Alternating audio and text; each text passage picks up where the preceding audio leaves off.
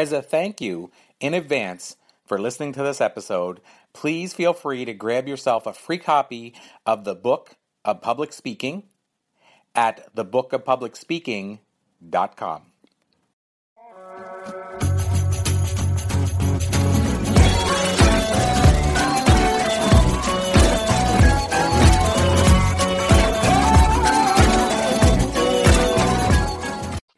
Hello, everybody. It is Corey Poirier, and I'm really excited to be back with the latest episode. Also really excited to have a first-time guest.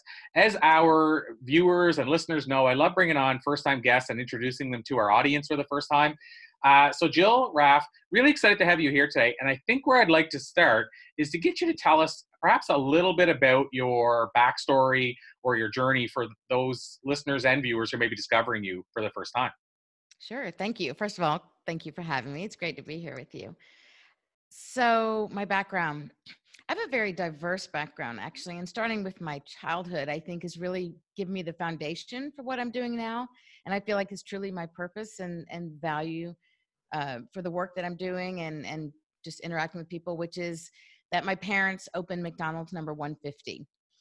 And that was in the first 5 years of McDonald's. And it was really the gold star of restaurant industry at the time and the gold standard. And I really learned about putting customers first and putting people first and the value of working hard work ethic, of connecting with people, of smiling, of looking at them in the eye, all of these things. And even from the business side, making sure your product was great and always thinking about the customer first, customer impression. And as I went on throughout my life, I followed my dreams. I always wanted to be a fashion designer. And that was my first life, what I call my first life. I was a fashion designer. Later on, I've always loved to cook and bake and, of course, my food upbringing. So I also went to Le Cordon Bleu and became a food stylist, used that towards food styling. That was after my fashion career. And I'm also a licensed real estate agent in New York and Texas. And now working as a customer experience strategist, the thing that really is the common denominator in all the careers and that I've done is that I'm concerned about giving and serving my customers and putting their interests first. Wow. So first of all, that's quite the unique journey. I haven't heard that journey before. So I love that. I love hearing when people have really cool, unique stories. I guess in terms of, how you help people and what you're sort of passionate about, what would you say is the catalyst that really, I know you told us about your backstory, but what's sort of the catalyst that drove you in that direction? It was my move to Austin, Texas from New York City. And while I got my license here in Texas, as I mentioned previously, I really felt like, yes, I love real estate and it's very natural, but I felt like I'm not serving enough people in a broader way. And I didn't want to just work in real estate or even one company where I'm just working and helping those people. I wanted to have a broader impact. And I realized that with my background, with the creative side, with the business side, the curiosity, that I'm not using even a fraction of my skills, my experiences by doing only real estate. And I thought, okay, I'm in a new city. I don't think they need another realtor, even though I'm doing that business and I love getting referrals. But I'm very visual, and I thought of it, I see it as this funnel, and that I kind of just put in all my background and my training and my experiences and my foreign languages, everything that I do. And it kind of extruded to me of this business as a customer experience strategist, because it was like, oh my gosh, it makes so much sense. It's what's driving me. It's what I'm so obsessed with. I truly am obsessed with it. I love it. And it was like, that's it. It just all fed right into this. And so are you familiar with a guy named John DeJulius? John DeJulius. Is that no, I don't. Well, I asked because so years earlier, and I've kind of moved in a different direction, but when I started my speaking career, I spent a lot of time in the customer experience, service, innovation, satisfaction world, talking about how to create customer experiences. And he's one of the people that kept coming up over and over again as well. So I wasn't sure if you're familiar with him, but he does a lot of work with the Disneys of the world and Starbucks. But he also runs an event once a year where he brings in people to talk about customer culture and experiences. And on top of that, how it all started for him is he started a thing called John Roberts Salon. And that became an award-winning hair salon business. And he basically almost built his customer culture and experiences and all the stuff he teaches, you know, firsthand working in a high turnover industry, meaning the hair business. And so I was curious if you may know of his work or not, but he's somebody for yourself and also listeners, it's worth checking out. He has 2 books called, I think, What is the Secret? And The Customer Secret or something like that. But why I bring all this up, there's a reason I'm driving at all this, is he actually revealed that they did a study through his group where they found that the majority of companies they surveyed said that they delivered an amazing customer experience. But when they surveyed the customers of those customer companies, they gave the opposite report. And so my question out of all of that, Jill, is A, does that surprise you? Or you may have even heard of a similar study. And B, the second part is, why do you think after all this time in history of us understanding what customer experiences are and what customer service is, why is it still so hard for us to get it right? So that's a 2-part question. Yes. And a big one.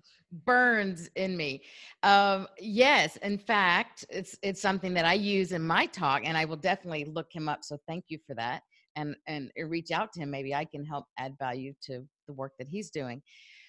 So in fact, Forbes did a study, and they showed that 80% of entrepreneurs, business owners feel that they're delivering an outstanding customer experience, while only 8%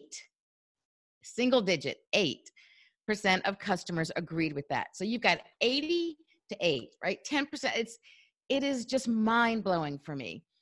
And you are so right that why? Like, to me, it is so simple to get it right. And I'm not saying that business, it is very complex. It's multi-layered. It's an onion. I get it. But so I've created a customer experience transformation process. And step number 1 is establishing your core values and your mission statement. But it's not just that simple. You have to incorporate the customer first value as a part of that. And then throughout the other steps, everything that you do needs to be reflected back. And is that in alignment with that value? And if you are doing that in your business, then there's no way that you can go wrong with making sure that your customers feel that they are the most important thing and that you are honoring their decision to do business with you. You know what? It's amazing to that point that I love how you define that. If you're doing it, there's no way you cannot do it. To me, it's almost like this is reaching a bit, but you know, the idea that if you're just kind to everybody you meet and truly kind and sincere and it's coming from the right place, it's hard to build a lot of enemies. And it's hard not to even be successful in whatever you're doing if you're just kind. But people, and as a general rule, we try to make it way more complicated than that. But I'll tell you also where that question drove from is I read a book years ago called Crown the Customer or Crowning the Customer by a guy named Fergal Quinn.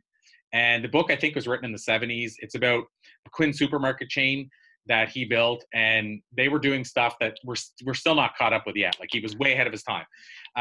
Like an example of one of the things which we hear about now is way back in the 70s, his managers had the least comfortable offices. He wanted them on the floor. So he would have he would give them a desk that where the door opened and it hit their desk every time so that they would be forced. Or he put on and he openly told them this, he put on the air conditioning in the winter so that they would have to get out and work the floor. And his whole thing is you can't make magic happen up here. And you can't tell what's going on up here in the head office type thing. So why I bring this up, though, is in his book, he talked in the 70s about he felt we were in a customer revolution and it seemed like we were finally getting it and we were turning the corner and customer service would become amazing in the 80s and the 90s and beyond. And here we are all these years later. And even what he taught in his book, if you just practice what you learned in his book, you would probably be in the top 5%. And yet here we are all these years later, and there's probably more of a percentage of companies that aren't getting it right. So that's why I want to ask you that question. So I guess the second part is, if somebody's listening to this And obviously the real answer is, you created a system. There's systems out there people can follow. But let's say they feel they're not there yet. And they said to you, where can I start? What's one thing I could do? Are there one or two things that you could recommend people could start doing right away to at least start improving what they're doing? Yeah, sure. I would say, again, using my framework as kind of a premise is most even, and I think smaller businesses, even solopreneurs, entrepreneurs, maybe they don't they don't take the time. They have this great idea, they're hot to get it going, but I don't think they take the time to say, what are we about? Where's our core values? Establish your core values and establish a mission statement, as I said previously, where you're incorporating that respect for your customers. And then number one, and always refer back to that when you do your hiring. So my step number 2 is asset aligned hiring. Hire people who are in alignment with that value, who have the same character and appreciation and work ethic. So yes, you still need to educate them, which is farther in my framework, but it's going to be much easier because they come by it naturally, and it's what they appreciate, and it's who they are as a person. And I do believe that what always previously was referred to as customer service, and it's what I come from, it was always customer service. But to me, at this point, in this day and age, and I love the way you talk about the progression of it, and sadly now the regression of where we are, but the customer service piece to me is equatable to a transaction. And a transaction is nothing but a cold exchange of goods and services for money. There's no human involvement. There's no emotional there. But so to me, a service is transactional. And instead, when you're creating an experience, then you're having an interaction. And I believe that we need to transform transactions into interactions. And so your interaction is where really that's the genuine part. That's what matters most. And that's not just a cold transaction. That's your interaction. And that's where you're going to succeed. So hire according to those values. And, after that, if you already in business and you have a full staff, my third step is what I call strategic asset review. And that's basically look at exactly the opinions. It goes back to that stat that we started with, the 80 to 8. Do honest an evaluation, go in, have someone from the outside who's not involved emotionally, do interviews. One of the things I do, I interview stakeholders and owners and managers and staff and customers and all levels of the business, and really see honestly what is perspective, and is that perspective different from yours as an owner? And I bet you will find that it is. Yeah, it's interesting when you say that too, Jill, because I think another thing that people should be doing is buying from their own company. What is their sales cycle? What does their customer cycle look like? And there's an owner of a Tim Hortons franchise in the local area where I grew up. And what he does is he actually gets his friends, when they're in town from away or whatever, to drive through his Tim Hortons. And then he says, report back, tell me, give me a phone call and tell me what was the experience like. And he makes changes according to that. As much as you can within a franchise infrastructure, he makes changes that are unique. But I will tell you that he's in a smaller area, and he has per capita probably one of the largest Tim Hortons franchises. I think he has, I might be wrong in this now, but I think he has over 20 locations and a population of 150,000. Wow. And they're crushing it. Like, you go through, the lines are full. And here's one little tiny example of something that he did. And I think, if I remember correctly, it was because one of the people that went through said, and it's not just you guys, but it's franchisees in general. When I go through a drive-through, I don't feel it's very personal. So he came up with the idea that what they do now is, let's say I was going through the drive-through, and let's say a guy was on the drive-through set and was serving me. Then he would say, Jill will get your money up at the window. Thank you. Yeah, and it's simple. Use the name. Use the name. And then now, whether we like it or not, now I have a connection to Jill because I know Jill's name, and now Jill's a human behind there. And there's so many things that come from that tiny little switch. But he does things like that. And if a customer's unhappy and they walk in, the employee knows they're empowered to make the change. They don't have to go to the manager and say, can I do this? So it's so weird, like the tiny little things that you can make the change on. But again, it goes back to your point about being your own shopper. Whether it's bringing somebody like you in to interview people and find out what's really going on, or whether it means doing that sort of mystery shopper thing where somebody comes through and reports back.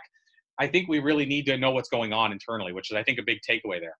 Absolutely. And thank you for mentioning the empowerment of your employees. That is huge. And it also goes towards, the retention is a major problem, the turnover. And so if you make your employees feel important and respected and an integral part of what you're doing, then they're going to be vested in your success, and you're not going to have the turnover problem. One of the things I say is, E cubed, right? You educate your employees, you empower your employees, and then you entrust them. Once you've educated them, you let them know they have the power to make some decisions, to not have to, have one person in charge, but to do things right from the beginning. And then you've got to just entrust, set them out there, let them show you, prove you right, and let them trust that they're going to do right by you. Awesome. Well, Jill, as we wind down, and I know there's never enough time. I know we barely scratched the surface. We were just getting on this roll. So I'm going to, with your permission, call it a to be continued. And we'll make this almost, I won't call it part one and part two, but we'll know it's a part one, a part of two parts. Here's a question I have before I ask you the last official question, and then find out how we can learn more. But with this whole customer service thing I mentioned, it's something I was really passionate about. I still am, but I don't speak on it as much. But I used to talk about, as you said, about where I used to say I felt we went through phases. So we were customer service, then I said we were customer satisfaction, then customer engagement, then innovation, and now I think we're in customer personalization, where a customer wants it to be fully about them, which is why, when you think about reality TV and all these things, it's all about the customer now. They're part of the experience, if you will. Yes. But my question out of all this is, I was so passionate about that and I never ever did it. And it wasn't really my calling to do it. But have you ever thought about delivering at some point a TED Talk on this? Because I believe that the customer experience right now is going in the wrong direction. And I also think that people don't seem to be paying attention or caring. Like, I know, and I'm openly saying this as a person that sort of represents new media, but I remember when I was going out to media saying, we got to talk about this. And I was going out, they didn't have any interest in talking about the fact that people are having poor customer experiences every day. But yet they'd say, well, we'll bring you on to talk about leadership or success or anything else. So anyway, I just think this is something that needs to get out more to the masses. So I just wanted to put that out there, that you should consider at some point, bringing it to the masses in a big way and being that sort of champion. So I just wanted to add that, I guess, and you can tell me your thoughts on that. But then I have a follow-up question, which is, if you, Jill Raff, could jump into a time machine and go back and talk to a younger version of yourself and tell her maybe a piece of life advice or two, whether it's personal or on customer service or about whatever it is, what do you think you might tell her? So maybe I just asked you two questions in one there. Oh my goodness. Yes, I have. And I definitely, on my list I do want to deliver a TED Talk, because I do feel so strongly about this message. And it's when I realized that by connecting as a human to another, that connection with people married with business means success for the business, which means success for the owner, the employee, the customer, for the community, because you give back. To me, it's this beautiful, perfect, synergistic cycle. And when I realized those things really came together is when I became totally obsessed and realized this is my purpose. I have to get this message out there. So yes, TED Talk is definitely on my radar. So thank you for reinforcing that for me. And gosh, what would I tell younger Jill?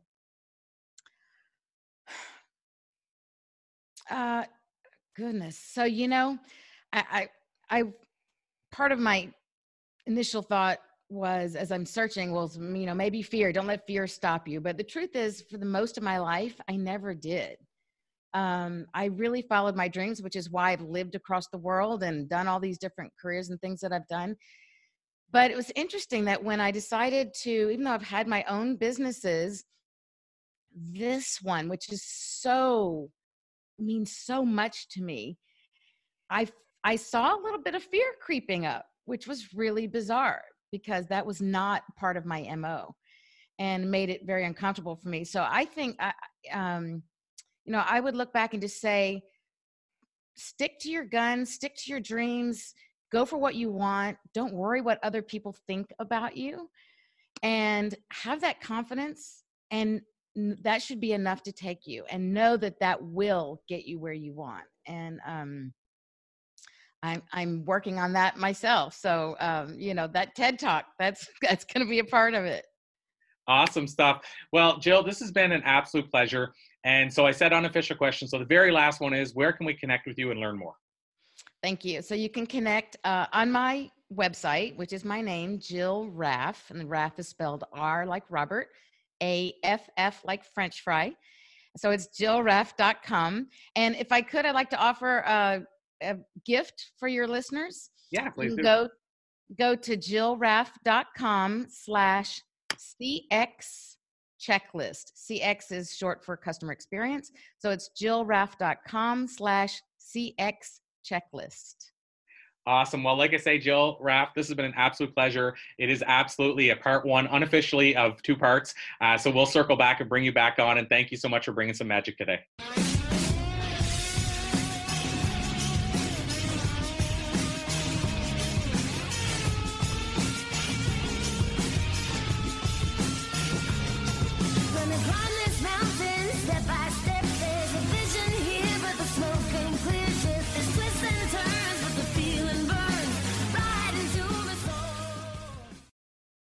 This podcast is a part of the C-Suite Radio Network.